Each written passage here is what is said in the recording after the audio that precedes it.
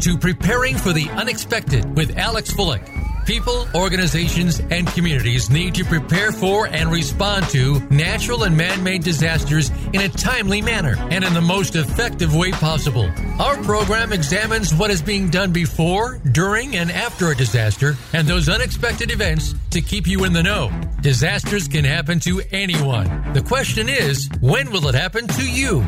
Now, here is your host, business continuity and disaster planning expert, Alex Fullick. And welcome to another episode of Preparing for the Unexpected. I'm your host, Alex Fullick, and as always, we like to talk about things related to business continuity, disaster planning, emergency response, crisis management, and of course, COVID-19. If there are any topics you want us to talk about on the show, related to anything I've already mentioned, please feel free, go to the Voice America page for the show. There is a button underneath that says send the host an email. I do get all emails, and I do respond to everything I get.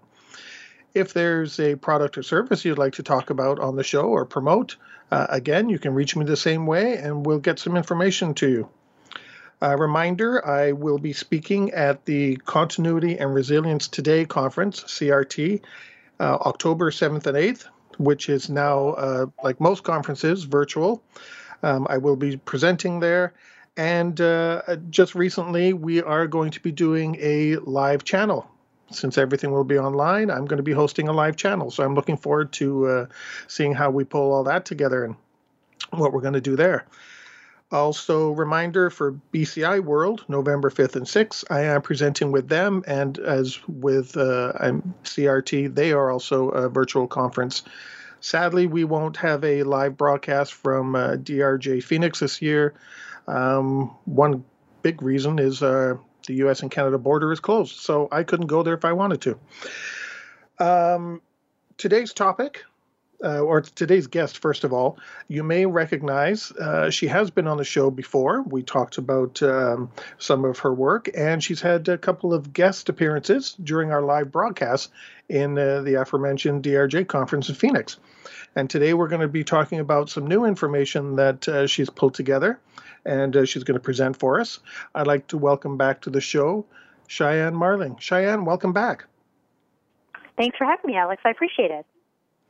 Well, I actually, just to clarify, you reached out to me. See, that just like I said at the beginning, if there's something you want to talk about. And Cheyenne did that. True, yes. And I knew it would be a great subject because I was watching what was happening with, the report you were putting together, and that's what we're going to talk about today. Now, I know I mentioned that you've been on the show before and you've had some kind of quick guest appearances, but just in case anybody around the globe, because we do have global listeners, isn't quite aware of who Cheyene Marling is, could you give us a quick minute bio of who you are and what you do? Sure, of course. I have been involved in business continuity, crisis management, resiliency in this profession for over 20 years. I fell into the profession as an executive recruiter right around Y2K. So I started placing all these business continuity, managing consultants, senior consultants, planners, and I was just enthralled with the industry. As a result, I decided to focus within this profession from a recruitment standpoint and started BC Management back in March of 2000, so over 20 years. And but we do much more than just recruiting within the industry on a worldwide basis. We also provide data research. And so that research started with looking at compensations, what should companies pay, business continuity professional in New York with a certification. And the compensation study quickly evolved into looking at the program analytics, the reporting structures for the program sponsors, how events impact organizations, budgeting dedicated to the program, staffing dedicated to the program. So as a result, we've been collecting data now for, over 18 years. 19 years will be, this next year, 2021, will be our 19th annual edition of the compensation study. And It's been a fun adventure. I'm sure it has. And, in your position, you probably have seen all kinds of things happen Now you've got COVID-19, but we've had, H1N1 and all different kinds of disasters, and you've seen peaks and valleys, I'm sure, happening in this industry. It's interesting you say that because, going through Y2K and then 9/11, Hurricane Katrina, active shooters, now COVID-19, and even during the financial crisis, right? Every little event has impacted our profession in such a unique way that you can't say that one event is similar to the other one. It's really interesting to look back because now COVID has certainly impacted the financial outcome and the unknown, right? But at this moment, business continuity professionals and crisis management professionals are in high demand. We're back during the recession. It was a very sad situation, and a lot of people were losing their jobs. Yeah, it becomes one of the first areas that they kind of, maybe it's a harsh word, but they target, to downsize and cut costs. And in this case, it's not the same, where certainly, and I don't want to downplay it, individuals are still getting furloughed and people are still getting impacted. But generally speaking, the business continuity crisis management professionals are in high demand because of COVID-19 and because companies are finding that their plans were not up to par. And now they're also falling behind in their BCG planning recurring activities too. So even though there are some industries getting impacted more than others, generally speaking, business continuity crisis management professionals are definitely in more demand. Yeah, I'm seeing quite a few job postings that are coming out there. One of the questions I actually had for you, because you see so much data, and what I've seen on LinkedIn and Indeed, Workopolis, Monster, and so many other different sites, are you seeing that maybe the skills are changing for what organizations are expecting of BC planners? And the reason I ask is because I saw a really strange posting a little while ago for a senior financial analyst, doing reports for the C-suite, and also in charge of business continuity management. And I kind of went, wow, that financial aspect is literally 24/7. How on earth are you ever going to get BCM in there? Are you seeing things like that?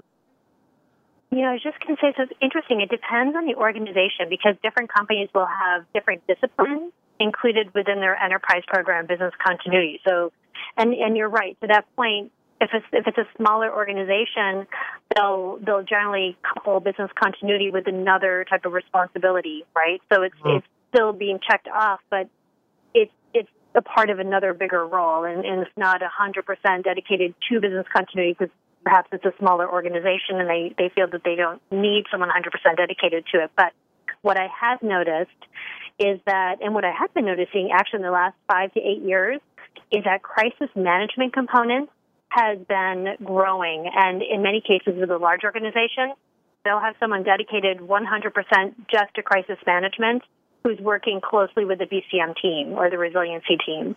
And what I've also noticed, because you probably know I track the job advertisements out there, so I can kind of feel, where things are going from an employment trend standpoint. And before COVID hit, we were averaging about, 22, 25 new job postings per week that were focused in resiliency, crisis management, business continuity. And now we're averaging anywhere between 32 to 38 new job postings. In fact, 6 weeks there were over 6 individual weeks hit over 50 jobs. And the third week in June, there were 75 new job postings within business continuity crisis management. And I also noticed that, generally speaking, I also take note of the level of the job opportunity, if it's senior management, mid-management, or lower level. And I've noticed there's been a spike on average for senior leadership positions, too. And that tells me that companies really found that their programs were lacking the oomph that it needed to, weather through the storm of COVID. So now they're looking for a senior, more strategic individual to guide them in the next phase. Well, I guess COVID-19 has certainly proven that you need business continuity. It can't be a part-time role or put to the back burner any longer. Mm-hmm. Definitely. Are you finding yourself challenged looking for people, because many are I guess already, hopefully, employed and looking after situations with their own organizations. So are you finding that there's a challenge trying to find people, or how are you seeing that play out?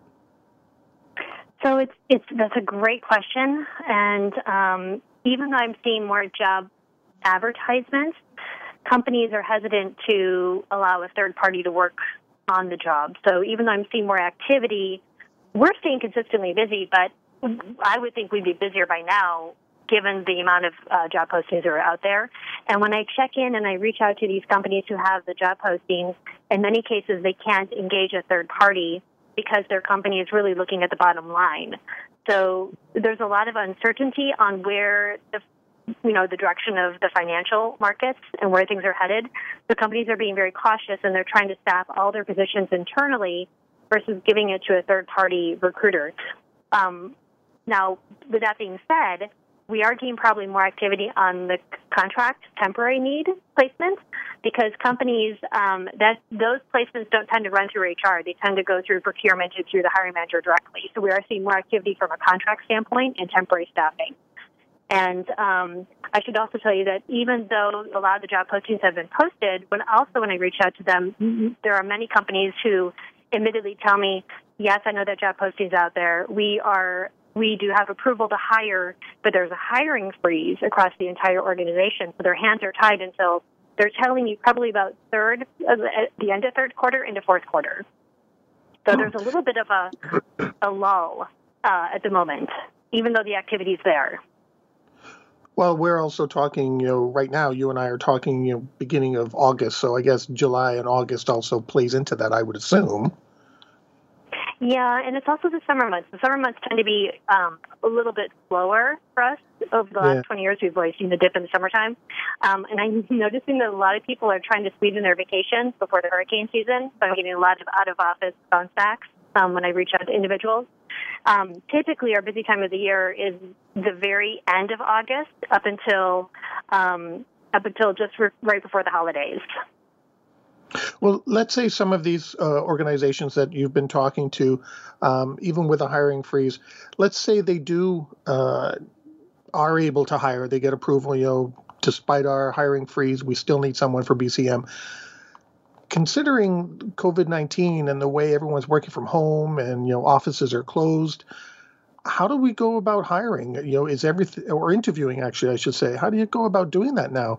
You can't show up in the office in a nice suit, or anything, how do you do that?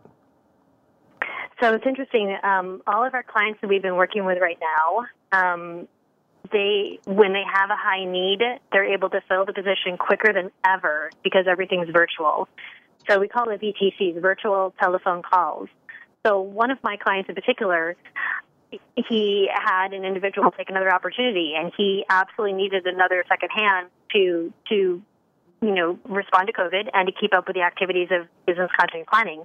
We were able to fill that job it was less than a month of getting the position, but during that time, within 2 days of sending in the resume, we had 3 virtual telephone conference calls scheduled, and then after 2 days of those, another 3 scheduled, and then an in-person interview at a park.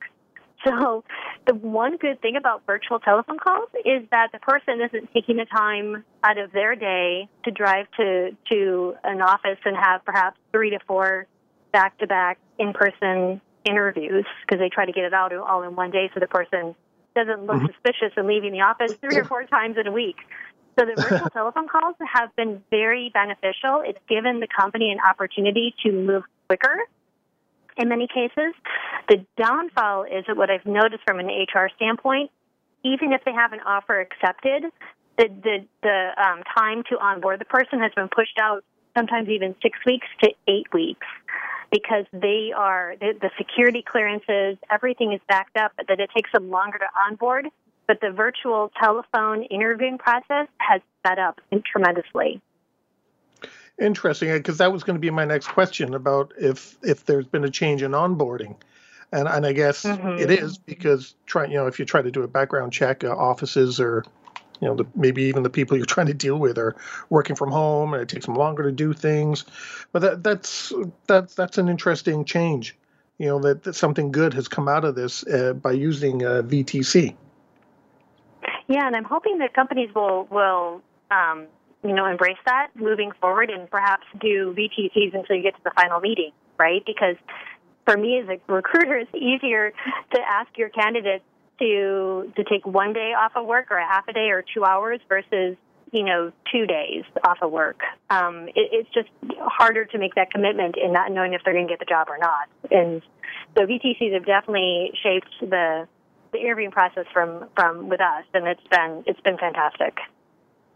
Well, I'm sure it makes a difference too during the actual hiring process or the actual interview, because if someone is able to leverage a VTC, I'm more comfortable seeing at home, and they're going to see and hear the real me rather than the nervous person, sitting at the table, maybe with some sweat on my forehead, not knowing how should I act. Yeah, and I think with all of the practice that everyone's had in FaceTiming, even your family and everything else with a camera, I think everyone is so much more comfortable with being in front of your computer with a camera, having that dialogue, knowing where to look, knowing the lighting, making sure you cut off all the noises, dress professionally up and down so you're not having to quick get up and shut a window and have sweatpants on.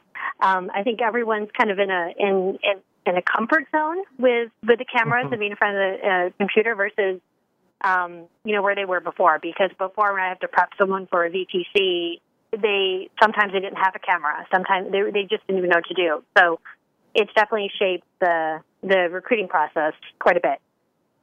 Oh, that's good. It'll be interesting. I know I've had a lot more conversations, obviously, through the various platforms, and see who I'm speaking to.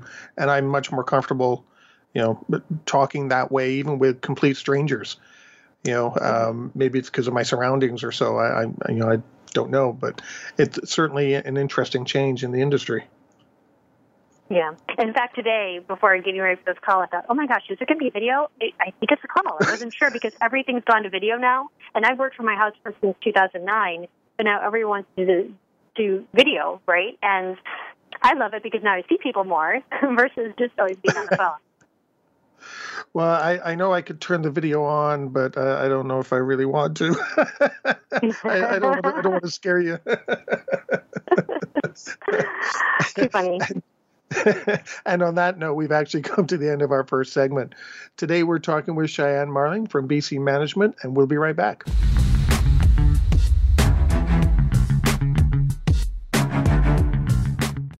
Find out what's happening on the Voice America Talk Radio Network by keeping up with us on Twitter. You can find us at Voice America TRN.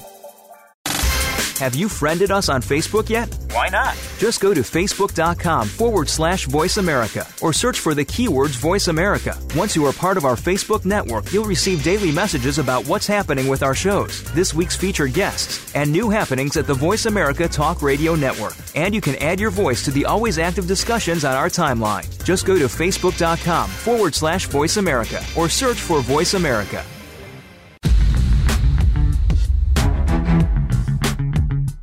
You are listening to Preparing for the Unexpected with Alex Fullick. Email your questions to info@stone-road.com. Again, that's info@stone-road.com. Now back to Preparing for the Unexpected. And welcome back to the show. Today we are talking with Cheyene Marling from BC Management. Cheyenne, great first segment. Lots of fun there. Now, you mentioned in your when you talked about yourself the I guess is it annual assessment, the report that you do?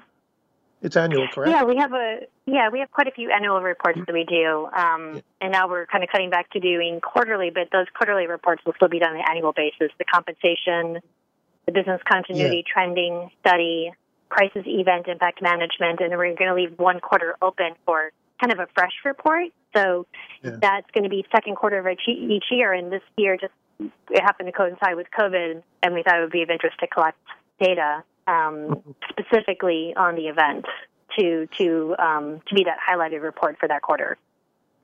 And that brings me to the report that you published in June, the assessment report. What's your role during the COVID-19 response? Can you tell us how that report came about and who participated?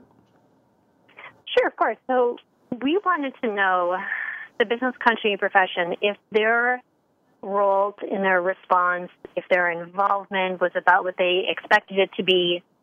It wasn't really focused on lessons learned or the response, but how prepared they felt before the response, who was really managing the activation of the response to COVID, how are they doing with their reoccurring BCDR planning activities, as well as after action reports as well. And as far as a response, generally speaking, most of the individuals who responded to the study, even though it was globally distributed, tended to be more U.S.-centric. I would say probably the next one would be UK and then Canada as far as the response.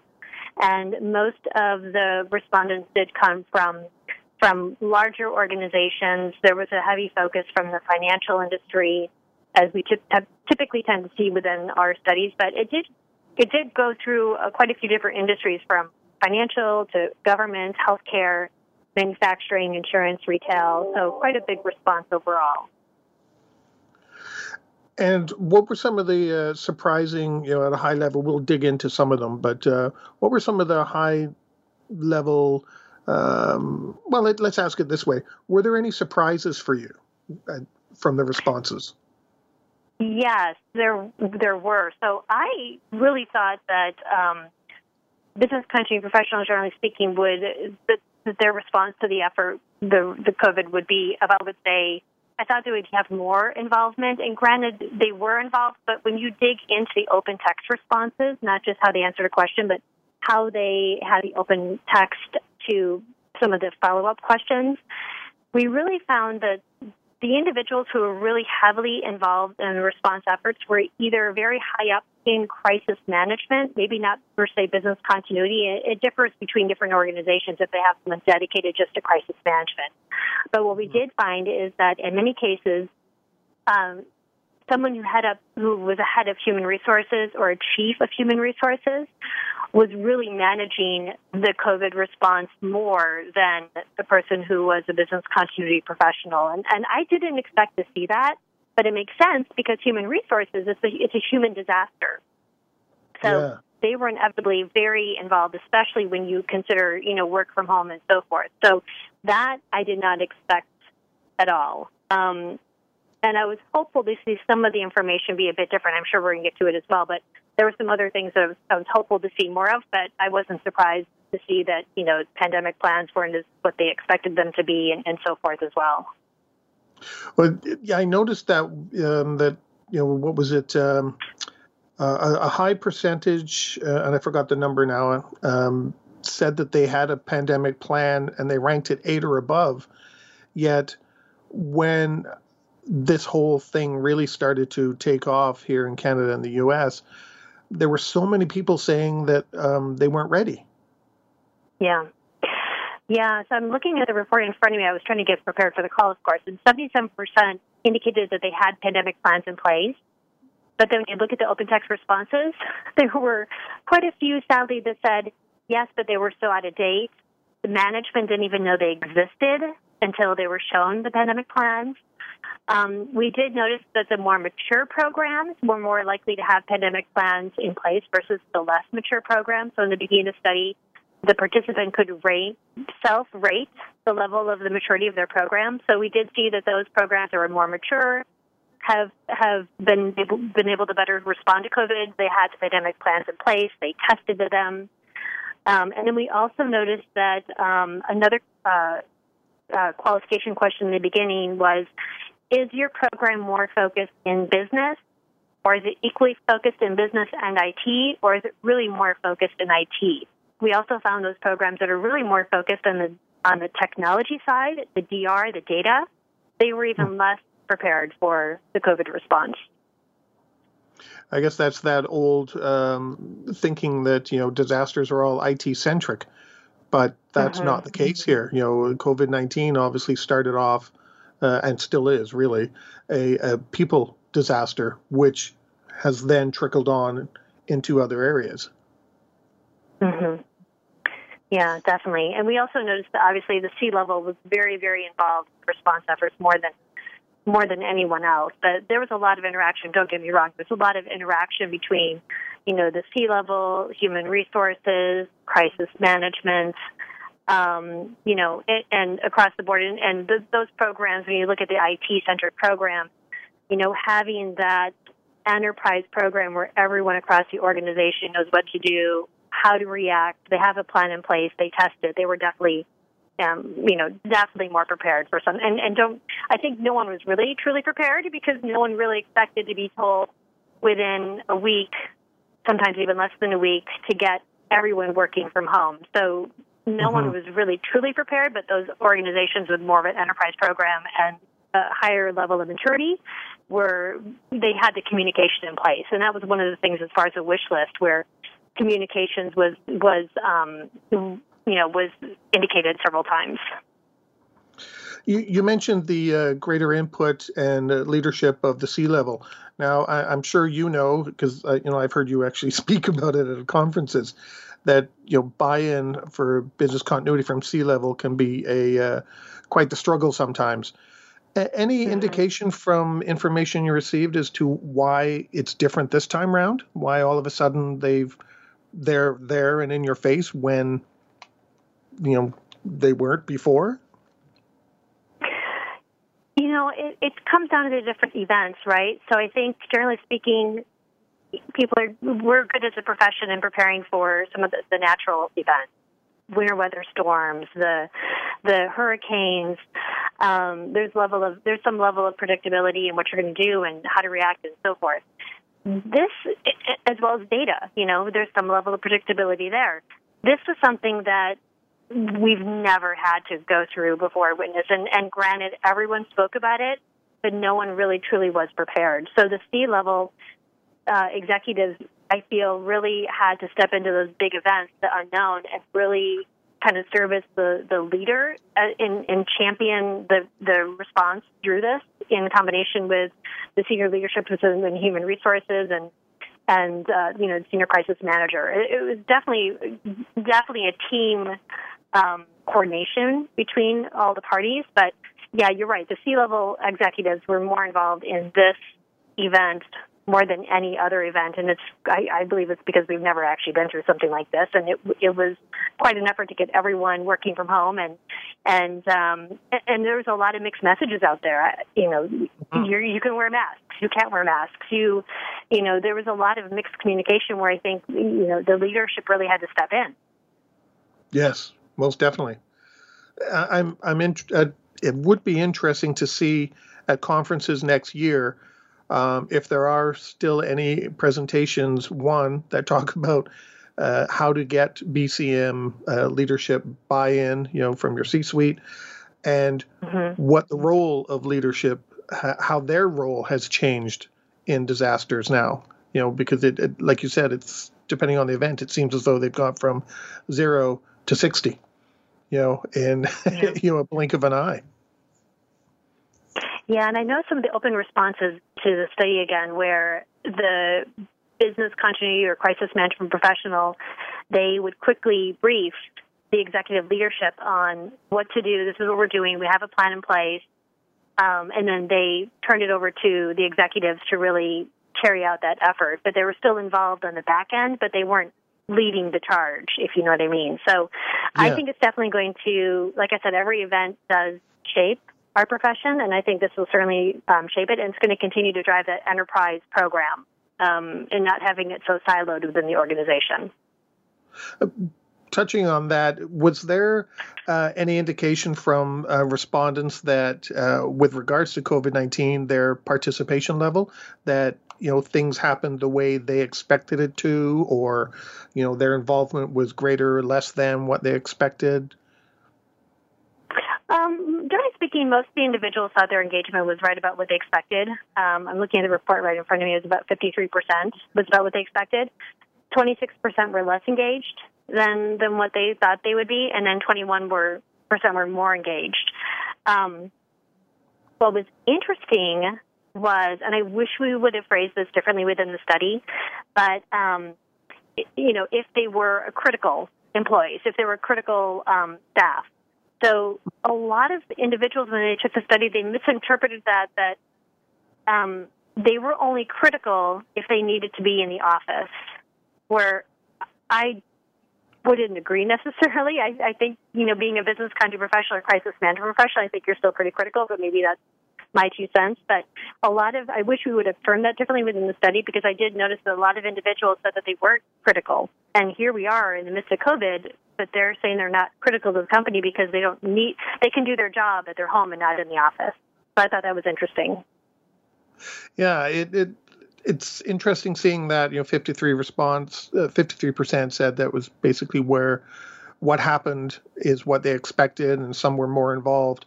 I heard a story from someone who said their business continuity department or a team, whatever you want to call it, suddenly became unseen, when COVID-19 actually hit, because HR took over and leadership took over.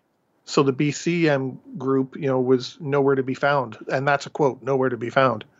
So it's kind of interesting to see, maybe that has to do because HR took over and business continuity suddenly reported to HR. And it's interesting because in all of our previous reports that we've been doing, the trends, there was always a very, very small percentage, 1, 2, 4% that had the program reporting to HR. Yeah. And I always thought, well, that's interesting. Not a lot of people do that. And but now you look at this and now I understand it. Actually, since then, I've actually interviewed quite a few of my HR friends that are directors of human resources. And some of them, from small organizations up to very large organizations. And they've definitely been more involved in business continuity planning than I ever really anticipated or knew of. But there were some that admitted that were, a part of, well-known universities, that they were given the responsibility of putting together a business continuity plan, and they just they didn't think it was critical. They really didn't understand why they had to do it. And now we have this, and it's definitely going to light a lot of light bulbs and make people think twice about it. It's not something you can just push aside. So I think inevitably, there wasn't that focus beforehand. And I think with human resources and executive leadership and between crisis managers and business continuity, there's going to be a lot more streamlining of the efforts and making sure that everyone's working collaboratively, especially when you look at the communications piece, which was definitely missing during COVID, at least initially. Yeah, I think the traditional sense of, we'll just send out social media posts and whatever. I'm oversimplifying, of course, but that traditional way of doing things is not going to be the way going forward. It really is going to change. Yeah, definitely. Mm-hmm. Now, I have a question. With the plans that people had, crisis management, pandemic, business continuity, emergency management, facilities, anything, how useful were those plans to a lot of your respondents? Did they actually use them? Was there any indication that they use them? Because to me, saying that they're useful but then actually using them are two different things. Because I've been in situations where, people didn't even look at the plan. They just, this is what we got to do based on the situation, and the binder still sat on the shelf. Yeah, and I think there's there's that hands-on learning versus just reading a manual or knowing what to do. You have to practice to get it ingrained. So I think those organizations, again, pointing to the more mature programs, they definitely felt that their plans were definitely more useful. In fact, I'm looking at one of our key insights from the report, and 81% of the organizations with very mature, really striving for that maximum optimized program, they rated the usefulness of their plans at an 8 or higher, while only 11% of the organizations with the very immature programs rated the same. So, it's not just, like, to your point, not just having a plan, but you need to be able to practice it and know how it works and, roll out that training program across the entire organization. So everyone, not just the business continuity or crisis management professional, but everyone knows what to do when something happens. Now, granted, this was an event that I don't think really anyone really practiced for. You would practice for not having staff, right? Mm-hmm. During a pandemic, not having staff, but no one really practiced for having all of your staff remote. So that definitely changed things. Yeah, I remember speaking with, what was the gentleman's name? James Green. Am I saying his name correctly? Yeah. James? I know you know James, so that's why I was trying to remember it. He was saying that, some of these plans now, they've got to go beyond the normal, usefulness, a normal flood that just impacts us, a fire that just impacts us. Now, because of COVID-19, these plans and the usefulness of them have to go beyond just your organization, because look at the entire impact on supply chain around the globe. When we used to just have a plan to deal with our first or second level, suppliers, they may have been useful in that sense, but now it's completely different. Yeah, and we also took a cross-section of the data for the usefulness of the plans. We took a cross-section of the data by industry as well, and we found that those industries, financial, healthcare, insurance, telecommunications, they felt that their plans were more useful versus the other industries, especially retail, manufacturing, government.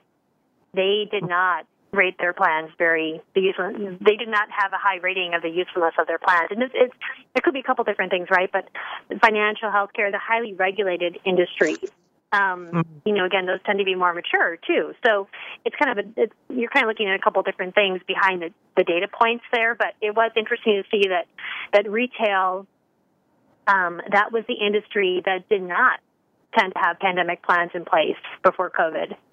And as well as, I think it was manufacturing and transportation and logistics, where if you think about it during COVID, retail was definitely impacted, and you have logistics and they're having to deliver things.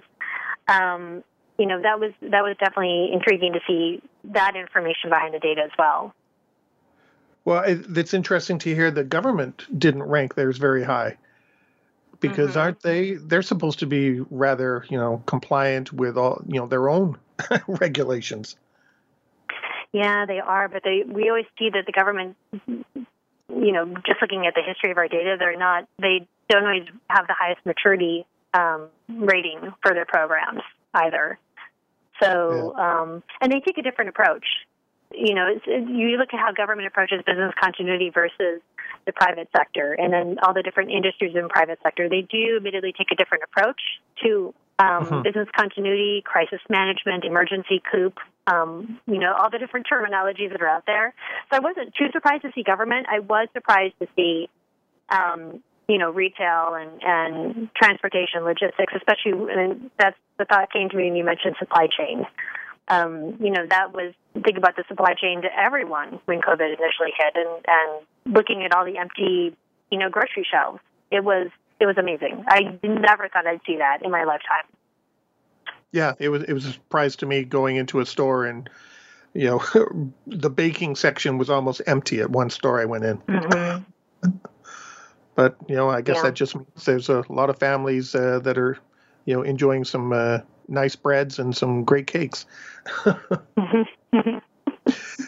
And on that note, we've come to the end of our second segment. Today we are talking with Cheyene Marling from BC Management. We'll be right back.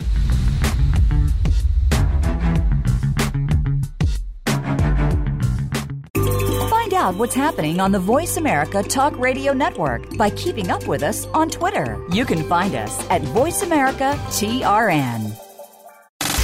Have you friended us on Facebook yet? Why not? Just go to facebook.com/Voice America or search for the keywords Voice America. Once you are part of our Facebook network, you'll receive daily messages about what's happening with our shows, this week's featured guests, and new happenings at the Voice America Talk Radio Network. And you can add your voice to the always active discussions on our timeline. Just go to facebook.com/Voice America or search for Voice America.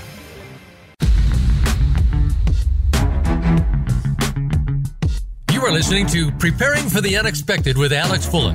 Email your questions to info@stone-road.com. Again, that's info at stone-road.com. Now back to preparing for the unexpected. And welcome back to the show. Today we are talking with Cheyene Marling from BC Management about the COVID-19 response assessment report that came out in June. Lots of great information in the second segment, Cheyenne. In the third segment, I'd like to ask you, in the report, you talk about after action review. Can you tell us about that, and what that means? Yeah, so we were hoping that the companies, as they're responding to COVID, they're already taking lessons learned, right, and documenting what worked, what didn't work, and knowing what they should implement in the program moving forward.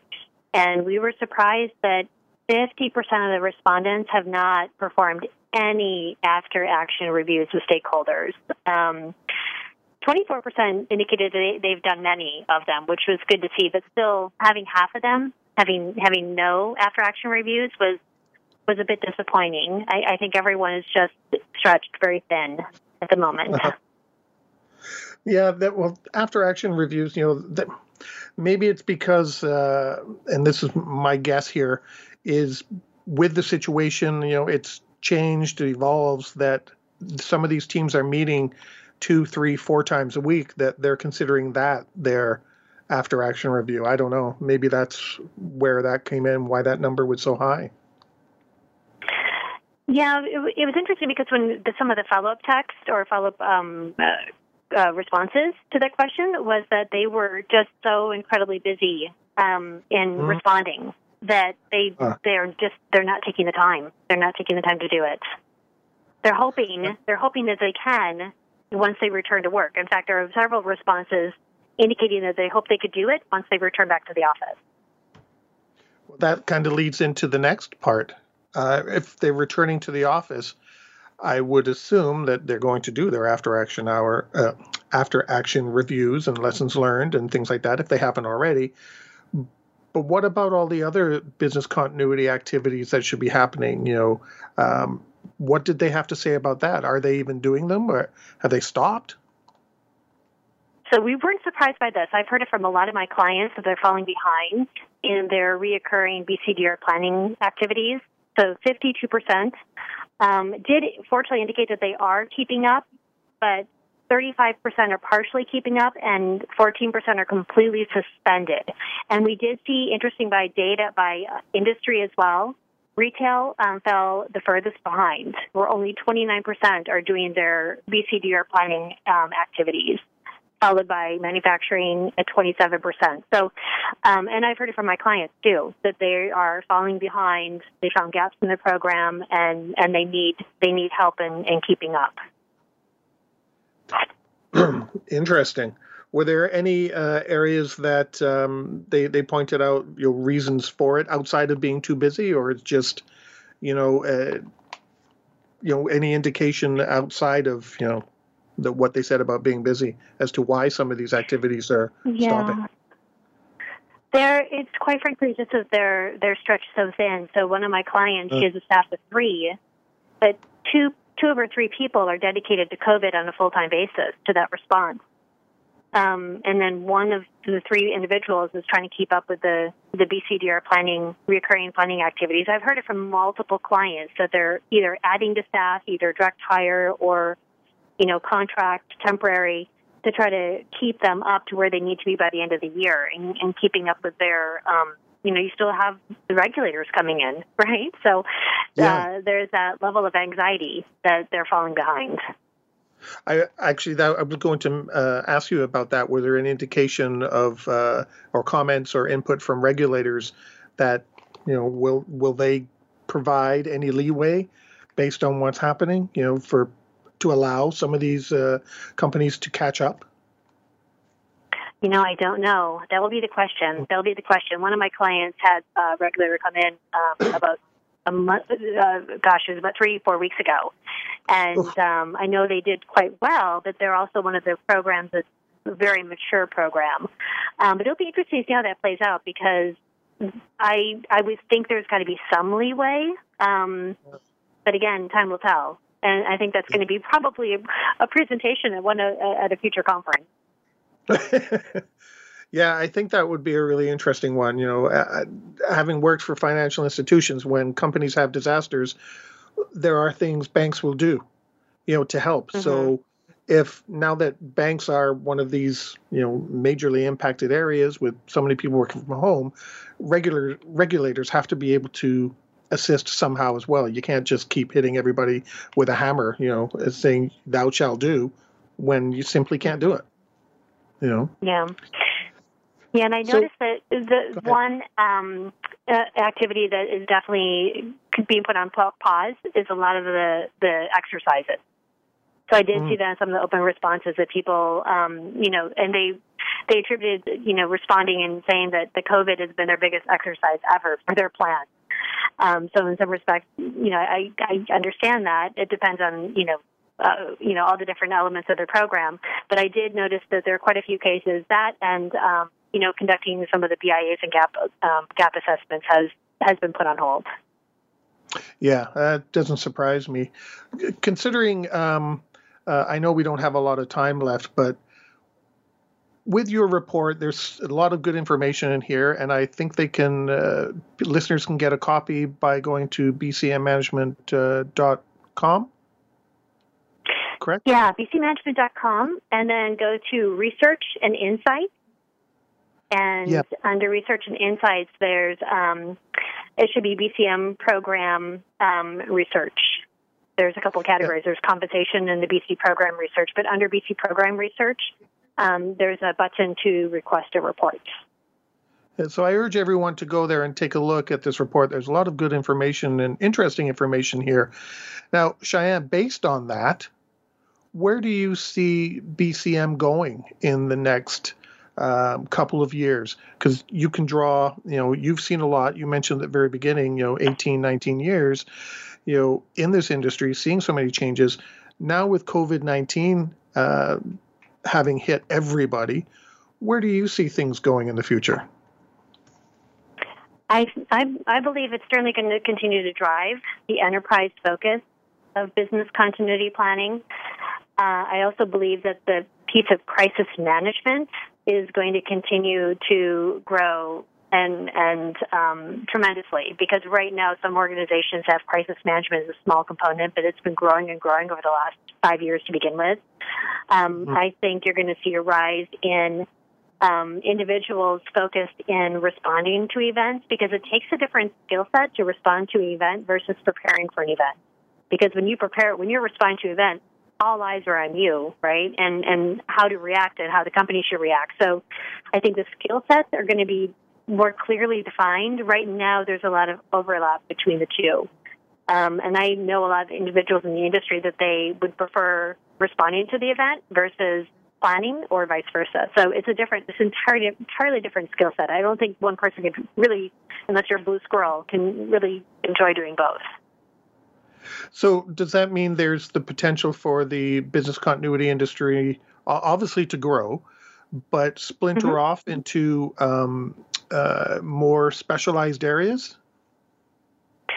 I think there's a specialization, but still working together. So I have a lot of clients that already have individuals that are just focused in crisis management, but they're working underneath the business continuity team. But it's their responsibility. And granted, those companies that have someone dedicated to crisis management, they have quite a bit of crises that they're constantly responding to. They have a crisis sometimes, once a day, once a week. So, you having someone dedicated to that, they're constantly in that response mode. So it really does depend on the size of the organization and the industry that the organization's in. But I definitely agree there's going to be more crisis management openings. I also think cybersecurity is definitely a big component, because having everyone work from home has really opened up that cyber piece as well. And again, it's just going to continue to grow as an enterprise program. I think after this, having that executive buy-in, or having the executives really know what to do, that's going to be higher on their list as well. Yeah, I remember talking with Regina Phelps about cyber, and she basically said cyber is what keeps executives up at night. Mm-hmm. And with COVID-19, obviously that's increasing that. And I spoke with a gentleman, Konstantin Karbiliotis, the other day about privacy, and he said that's increased as well, and that's now getting some attention from the business continuity folks. Yeah. So it'll be interesting to see. I mean, time will tell, but I really do believe that crisis management is going to grow, going to continue to drive the enterprise component of the program and increasing executive involvement, and their eyes are going to be on the profession. So, those individuals who can really continue to, grow and thrive in that environment, and having the executives, really be more involved in the program, those individuals are going to thrive professionally as well. So really, business continuity is kind of, we now have that buy-in, that acceptance, that awareness that we've been seeking. Now we've got to do something with it. Yeah, exactly. To really move things forward. Great. Well, we've come to the end of our show. Thank you very much for sharing your time again. The insights that you get through your assessments and reports are sometimes just, are quite surprising and, really informative. So thanks for putting those together, you and your team, because I know it's not just you who's doing it. Mm-hmm. True. Not anymore. It's not just me. Yeah. Next year's assessment, by the way, when is that going to come out? The next one, because I know you mentioned the reports earlier. Yes, we have our business continuity trends 2020 that will either be released. We're hoping it gets released tomorrow, actually. Okay. So that's going to be live for 6 weeks. But that's a great report. That's one of our more popular ones because it's looking at over 12 years of data. Oh, great. Well, I'm looking forward to participating in that one. Thanks again. And we've come to the end of our show. Everybody that's out there, stay prepared, everybody.